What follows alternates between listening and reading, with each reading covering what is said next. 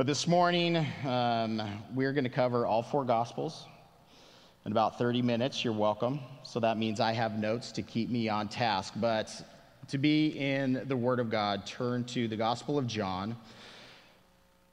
And really, there's just a few ideas out of the first chapter of the Gospel of John that we're going to press into this morning. And again, just paying attention to the gift of Jesus. So when we sit in the Gospels, well, first, yesterday, you just sat in your households, in your relationships, exchanging gifts. But when you sit in just what the definition of a gift is, we usually have some kind of package that's wrapped. You know, my kids are always underneath the tree shaking stuff. They're always guessing what things are. Eli threw 10 pounds of weight into a box to throw Julie off from the reality that it was a gift card yesterday morning. So we have a lot of fun in exchanging gifts in our household. But when you sit with a gift, as you know, there's always the question of what is it? You open it up, there it is. What is it? What does it do? How does it do it? There's these different questions. You know, if it's something as simple as a shirt, you know, you put your head through that hole there, and you put your arms through those two holes there, and voila, you got a shirt. You know, it's a little bit more complicated than that, especially for young kids, whether it's right side, not inside out. Is it called right side in, right side out? How do you call it? Facing the right direction and those kinds of things, right? But when we sit in maybe a technology item, for those of you who have kids, maybe you gave your kids Legos, oh my, and you dump out all these pieces on the floor.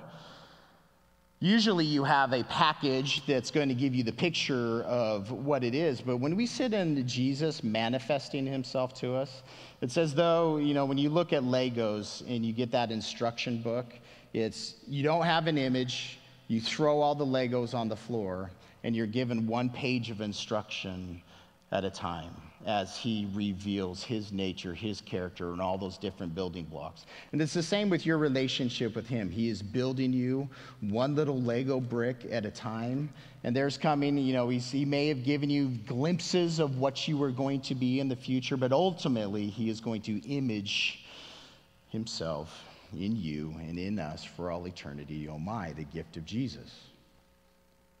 When you sit in the Gospels, as just an overarching definition of who Jesus is as a gift that is given. He is given himself. He is being given by the Holy Spirit. He is being given he's being given by the Father. But he is the one who defines himself. And as we sit in the Gospels, we have the definition of who he is. We also have the instructions of, all right, well, what do we do with this gift? How does this gift work? What does this gift mean to me? When you sit in the Gospels, you have major Old Testament definitions. So just identifying Jesus, that Jesus is the Christ. We just sang Jesus Messiah. Messiah is a very specific title for an anointed one. He has been anointed of God. He has been anointed of the Holy Spirit. He is Jesus, the name that has been given to us, that he is going to save us from our sins. By definition, that's what his name means. Jesus is the Christ, the anointed one, the King, the promised one. But then we're given all these other definitions in the Gospels where you have to have an Old Testament context to understand that definition. What does it mean that he's the son of David? What does it mean that he's the son of Abraham? What does it mean that he's the son of Adam? So in the genealogies that we're given in Matthew and Luke, we're given those titles that Jesus is the son of David, very specific promises given to David in defining who Jesus is as the anointed one. Same with Abraham, same with being a descendant of Adam. And ultimately, as we sit here in the Gospel of John, who are we told that Jesus is? Jesus is God. He was in the beginning, the Word, defined as the Word. He was in the beginning with God. All things were created through him. Nothing that was created apart from him. He was in the beginning with God. He is God. And then we're told here in the Gospel of John that the Word that was in the beginning, that is God, what? he became flesh. The Son of God was given, became flesh, took on this flesh that we have as human beings for a plan and a purpose. Which this is, as we sit in like the Christmas songs and you sit in Isaiah chapter 6, for unto us a child is born. A son has been given to us. The Son of God has been given to us, and there's a reason and a purpose for the gift that's being given, which we've all heard 1,000 times, and we've all pressed into this reality that we're going to just once again remember and define this morning as we look at the Gospels. But when you look at Jesus define himself through the Holy Spirit as he is causing his disciples to remember him, so we have the testimonies Matthew, Mark, Luke, and John, and the history of where, who we believe the writers to be and where this information is coming from. You have the Holy Spirit moving upon their hearts so that he can give us the definition of who he is and what it is that he did. So when you sit in again in an overarching view of the Gospels and the testimony that we have in regards to Jesus, I summarized it with a list. If you're taking notes, I'll read it fast and we'll go kind of one by one. But he's teaching, preaching, healing, performing miracles, rebuking, forgiving, calling, and sending. And all these different snapshots that we have of his life, those are the overarching things that Jesus did as a gift that was given to man, as empowered by the Holy Spirit. He's sitting in this position as a teacher. What is the number one testimony in the Gospels in regards to Jesus as a teacher? That man taught like no other. Hold in your mind right now your favorite teacher, man, woman, doesn't matter. The person who you love to listen to, everything that they say, they have wisdom, they encourage you. When they lay something down, it's easy for you to pick up and understand. You have that person in your mind as a teacher that just astonishes you. Now picture that person in diapers messing themselves, because that's what they're like in comparison to Jesus. When he taught, when he opened his mouth, he left people in this position of astonishment. He taught like no other. And even to this day, he still teaches us like nobody else teaches us. Because he is God, he is the source of truth, he's the source of your life, he knows everything about you. He knows how you think, how you process, what you're going to hear, what you're not going to hear. He teaches you in a way that nobody else can teach you.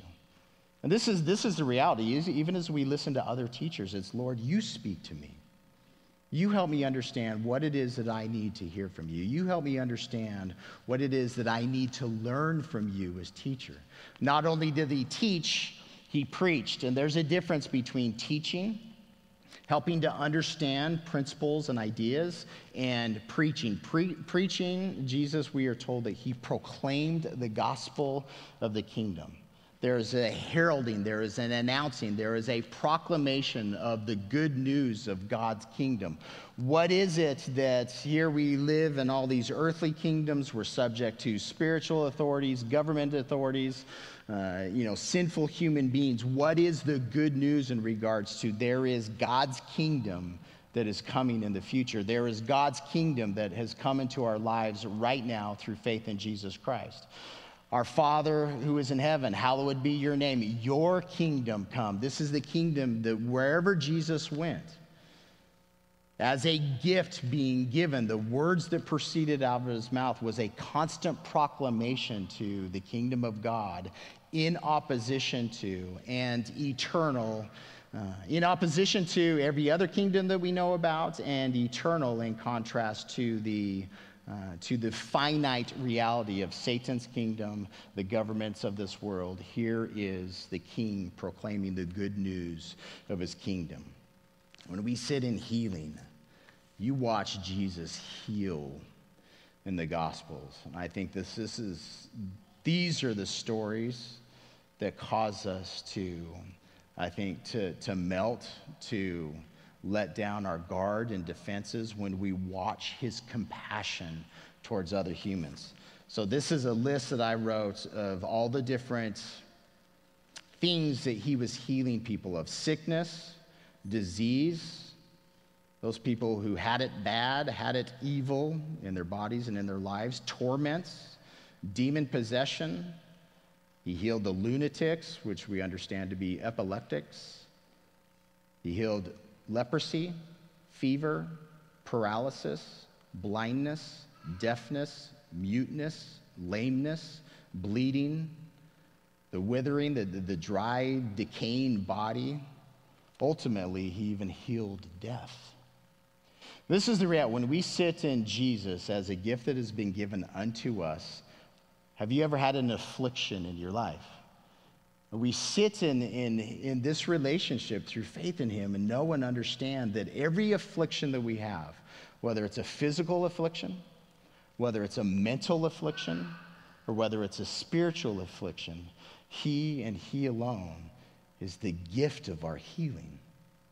And even if he doesn't heal us in the physical thing that we want right now, or you're damaged mentally, you think wrong, and you need him to correct this, there's a trusting relationship that goes on there.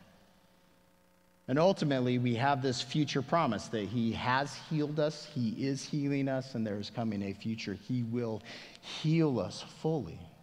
Again, this is the gift that he is, that he's given to us. We watch in the Gospels as he performs all these different miracles.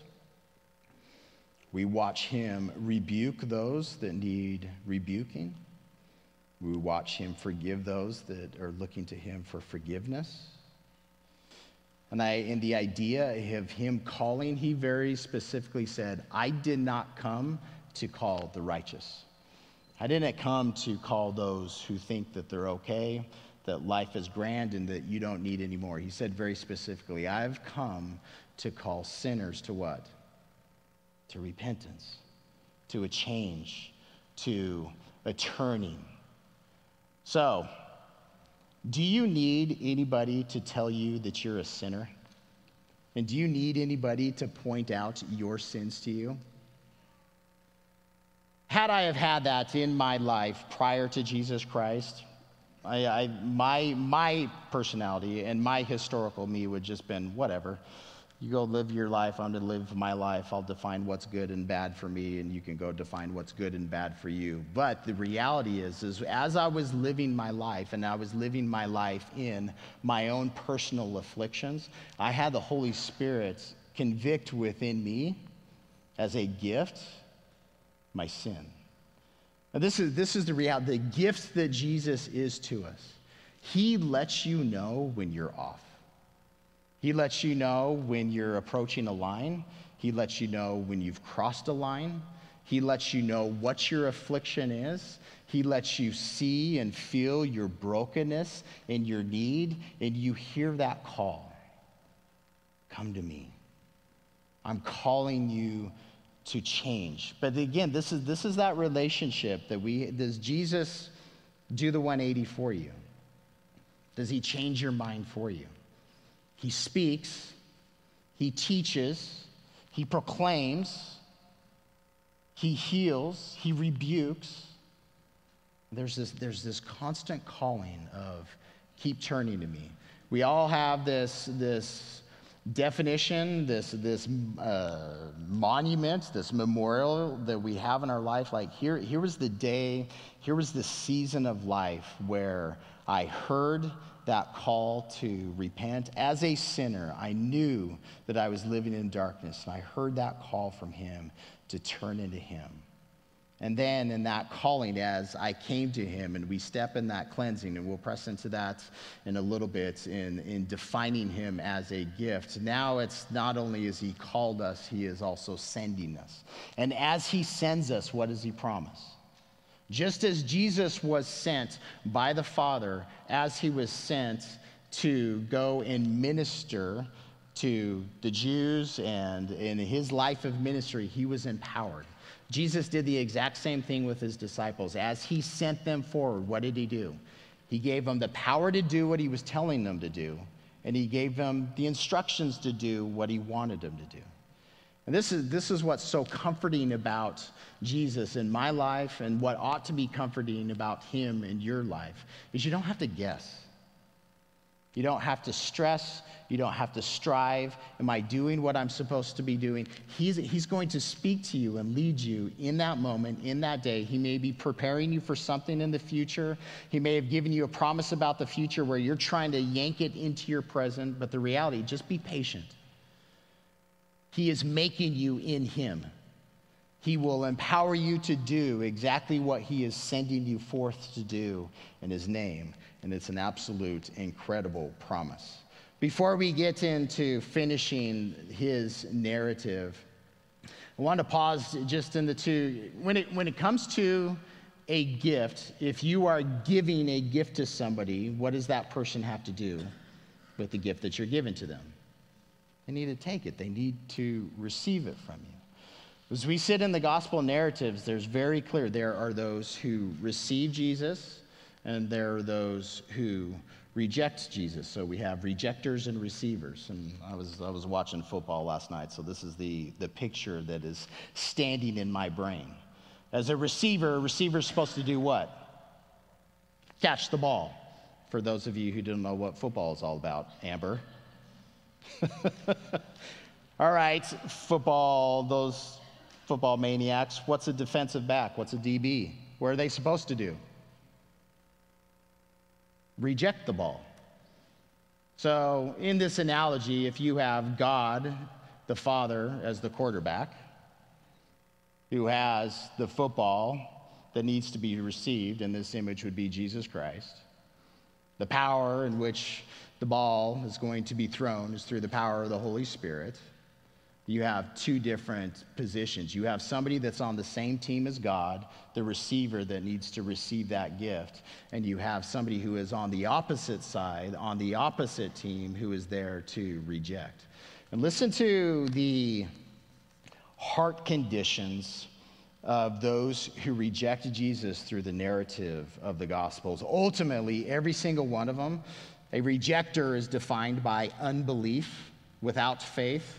And a receiver, those who receive as we receive Jesus, we are told that it's by faith. But as a rejecter, here's all the character definitions that we're given. Unbelief, fruitless, without worship. They're troubled.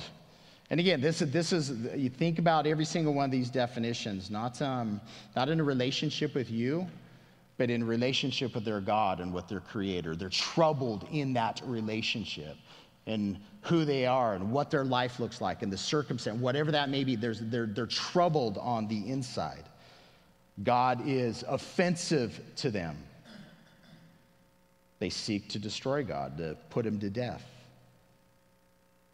God causes anger and indignation,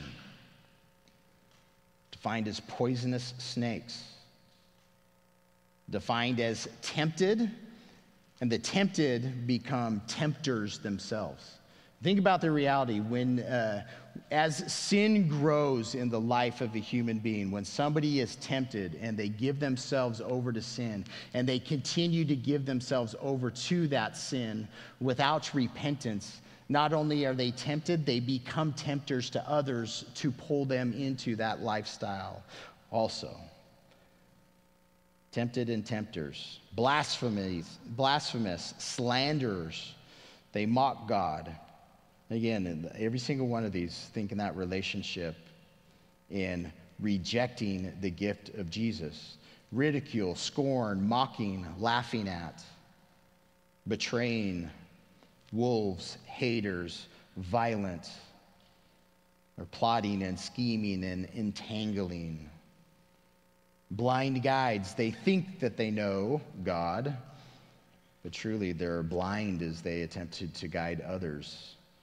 Hypocrites, their behaviors, their attitudes are permeating, leavening, confrontational. I bring up, just as we look at Jesus and his life and what it was that he was doing in the Gospels, I bring up the rejectors first, because it's ultimately that heart, that mind, that character definition of those who are rejecting the gift of Jesus Those are the individuals, and that is the heart and that is the mind that led to Jesus' betrayal, that led to Jesus' condemnation. Condemnation as a sinner. He is not from God, he is against God. It led to his suffering, whether that was verbal or the physical suffering that he endured, his scourging, the whipping, the beating, the crucifixion, his death on the cross, the betrayers, the rejectors. That heart of rejecting the gift is what that led to. However, what happened after his death? This is the radical, what is it called? The paradox of the cross, that his death was truly a victory. And sit in that light. The gift of Jesus being given to you for the purpose of calling you to himself. The how does he do it? Like, how did he save me from my sins? The victory that is given was his sacrificial death upon the cross. That's the power of the gift that has been given to us in Jesus Christ. But the thing that's incredible, victory always leads to power. His victory led to the power of his resurrection from the grave. Think about this. Think about when Satan has victory in your life. Who has the power, you or Satan? Satan's got the power. When somebody is victorious over you in any way, whether it's spiritual or if it just doesn't have to be sin, in any context in life, the person who is victorious has the power. And when we yield to and receive Jesus as the gift that has been given to me and to you, he gives to us his power. His victory leads to power. The great definition as you sit in Jesus, when he is being tempted by the devil, how does he respond to the devil? Jesus responds to the devil with, we don't live by bread alone, by what we consume, but we live by every word that proceeds from the mouth of God. There's your life, his word, his source. He is the word of God, right? Full of grace, full of truth, full of his light, full of his life. All these definitions that we have in this first chapter of the Gospel of John. We are to live by every word that proceeds from the mouth of God. And not only that, in our position, in our relationship with God, in receiving him into our lives, we're not supposed to tempt God. We are not to test God. We are not to put him in the student desk and give God the exam as though we were the teacher. We don't tempt him. We don't test him. We submit ourselves to him continually. And we're to have no other God. We are to worship him alone, and we are to serve him alone, right? These are the words that proceeded out of Jesus' mouth as he's answering all of the temptations of the devil. What was given to Jesus when he was victorious in those temptations? He was strengthened through the Holy Spirit. You watch at his baptism where the Holy Spirit descends upon him and fills him, and then he is immediately driven into the wilderness, empowered by the Holy Spirit, led by the Holy Spirit, being tempted by the devil as he is victorious in that temptation. Again, you watch he returns in the power of the Holy Spirit to do ministry. I know when I give into the tempter, that's why my weakness is, because I'm giving power to the devil in my life. When I am victorious in temptation, I am giving power to God in my life, and I'm pressing into his power, into his victory. His victory leads to his power in our lives. Now, receivers.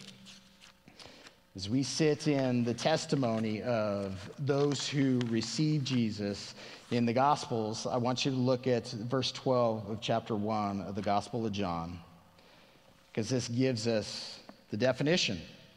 As many as received him, receiving the gift, taking possession of him to yourself. To them, says, he gives the right to become children of God, to those who believe in his name. The access, how we receive the gift is through faith, through believing in his name.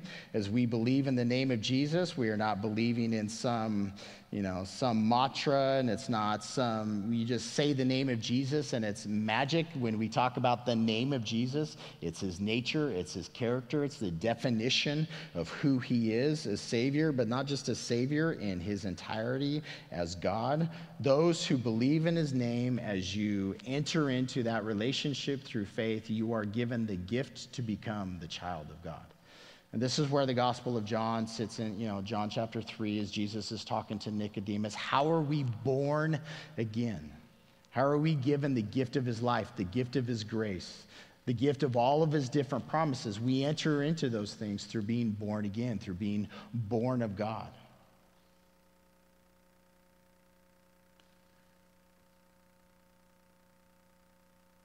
A gift right there. Mom, don't worry, he's totally fine.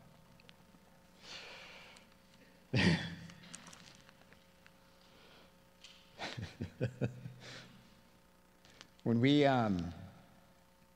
this definition of being, you are handed the right.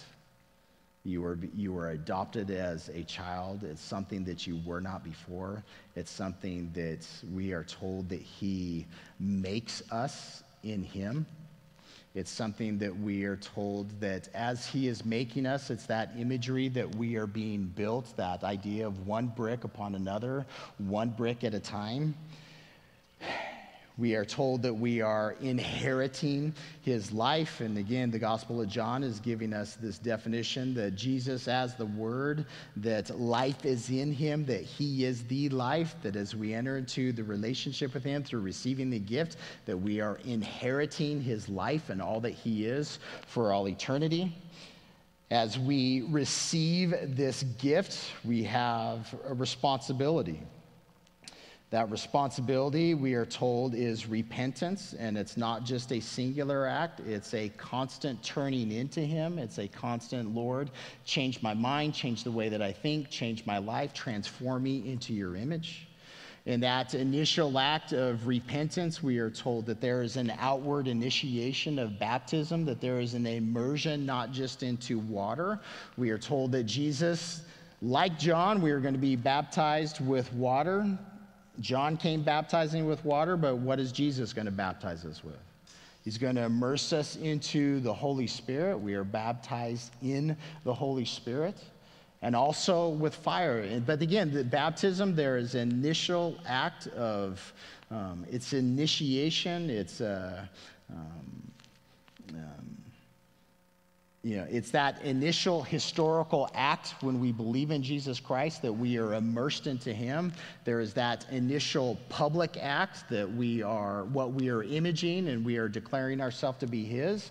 But there is a constant act of baptism in our life where we are continually being immersed into the Holy Spirit because we need his power, we need his mind, we need his cleansing. And a lot of the imagery that we have in baptism is cleansing, right? We come to Jesus day in and day out, confessing our sins. So when John was baptizing with water, he says, the Gospels tell us that people were confessing their sins. And here's that contrast between somebody who is receiving Jesus and somebody who rejects Jesus. The opposite of confessing is denying. So when Jesus says A is wrong, confession comes out of my mouth and my heart, A is wrong.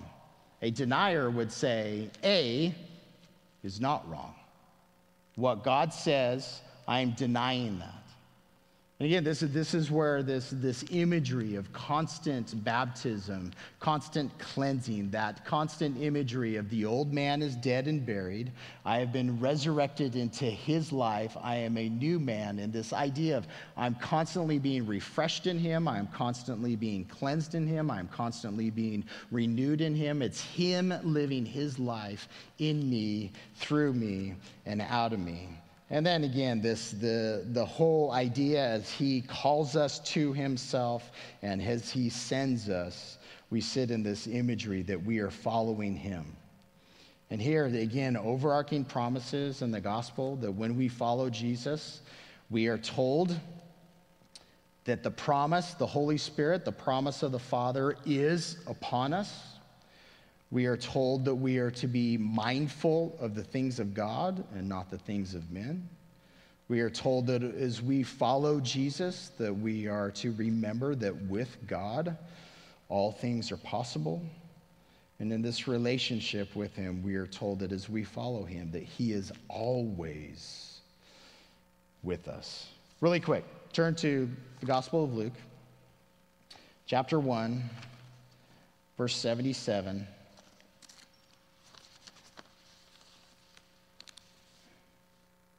This is John's dad, John the Baptist's dad, Zechariah. He is filled with the Holy Spirit, as we talked about prophecy last week.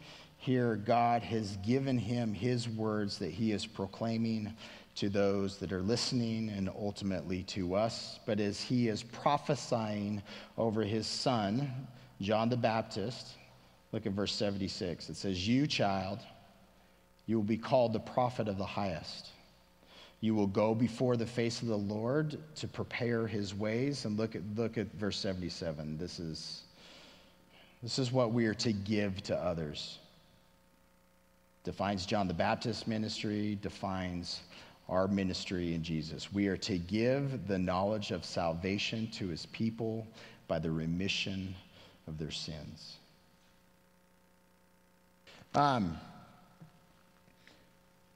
Really just sitting in overall, this is a recurring cultural holiday that we have every single year. And the older I get, each subsequent year, the greater appreciation I have for this season. Because every year that goes by, the Lord brings about different circumstances in my life to display to me the word is manifold, where it's all these different facets of his glory and all the different ways that we can look as Jesus as a gift that has been given to us. We sit here and we celebrate as a culture an exchanging of gifts. And the reality is, when we receive a gift, we can have a lot of joy and rejoicing and gratitude at the moment that we receive that gift and what it means to our life and the source, who that gift came from. It can mean a lot. But often what happens with the gifts that we're given? Sometimes that emotion can fade, the memories can fade, the attachment to that gift can fade, the relationship of where that gift, because there's a transition in that relationship. Now that gift doesn't mean what it used to mean. It could be, somebody may have given you a Bible once upon a time and you were reading it voraciously and you were grateful for it and it was everything that you wanted in that moment, and then the gift later on down the road is just sitting where? Could just be sitting on the shelf and being ignored. And this is the reality that we want to continue to press into, this idea that Jesus is our God, he is our source, and he has intentionally given himself and all that he is to us. And not just at a point in the past, but today and for all eternity. He's offered his... What is God? How did he create the heavens and the earth? What is this power that he has? What is it that as God, he became like us for the whole purpose of saving us from our sins? And that as we receive him, what does he do for us? He makes us again. Again, I told you before, I don't need to tell you what all of your sins are. I don't need to tell you what your issues are. I don't need to tell you where you're off. You know that because of the Holy Spirit speaking to you. And this reality that when we receive him as a gift, he's asking you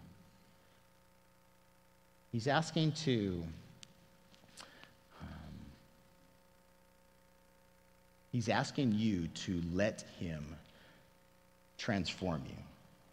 Go back into the image of like the Legos and the building blocks. When we have this idea that our God, through faith in Jesus Christ, takes up residence within our lives. You have a home structure. So if you just imagine your home right now, your dining room is where it is, the furniture is arranged the way that it is, you have your decorations the way that you want them. When you receive Jesus into your home, he starts to make you in his image. That means he gets to shore up the house, scrape away the foundation that was shifting, and establish himself on this as the new foundation.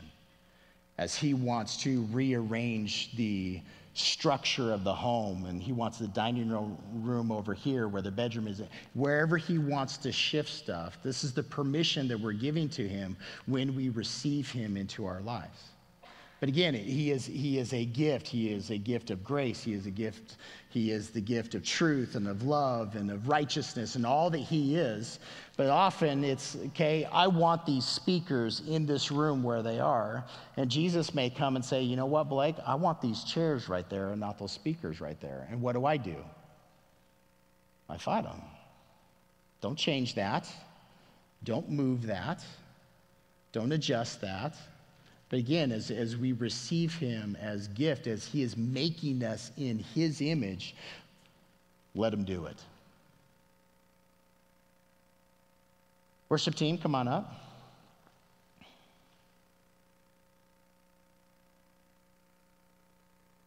Let's pray. Heavenly Father, we do just want to, Lord, we want to see you. We want to know you. We want to understand who you are.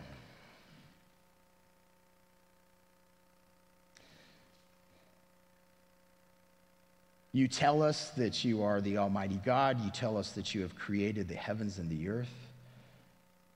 You tell us that you are light and that you are life and that you are love, that you are true, that you are holy. You give to us a volume of definition out of your word and out of our relationship and just the circumstances of our life that we encounter you every single day. You give to us all of this definition. You give to us the instructions that we need, Lord, to live by, how to follow you, how to serve you, how to love you, how to honor you, how to talk to you.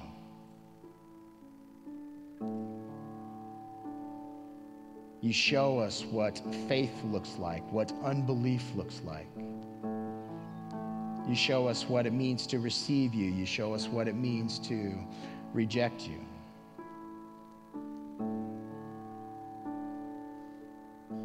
Sometimes, Lord, when you reveal yourself to us in that unwrapping of the gift imagery, we say, wait a minute, that's not what I thought. That's not what I wanted. But we're asking, Lord, that you would help us, that as you manifest yourself to us day in and day out, whatever it is of you that you are handing to us, how you are speaking truth to us, what you are leading us to do, how you are empowering us, Lord. We're asking that you give us just that faith as a child to trust you.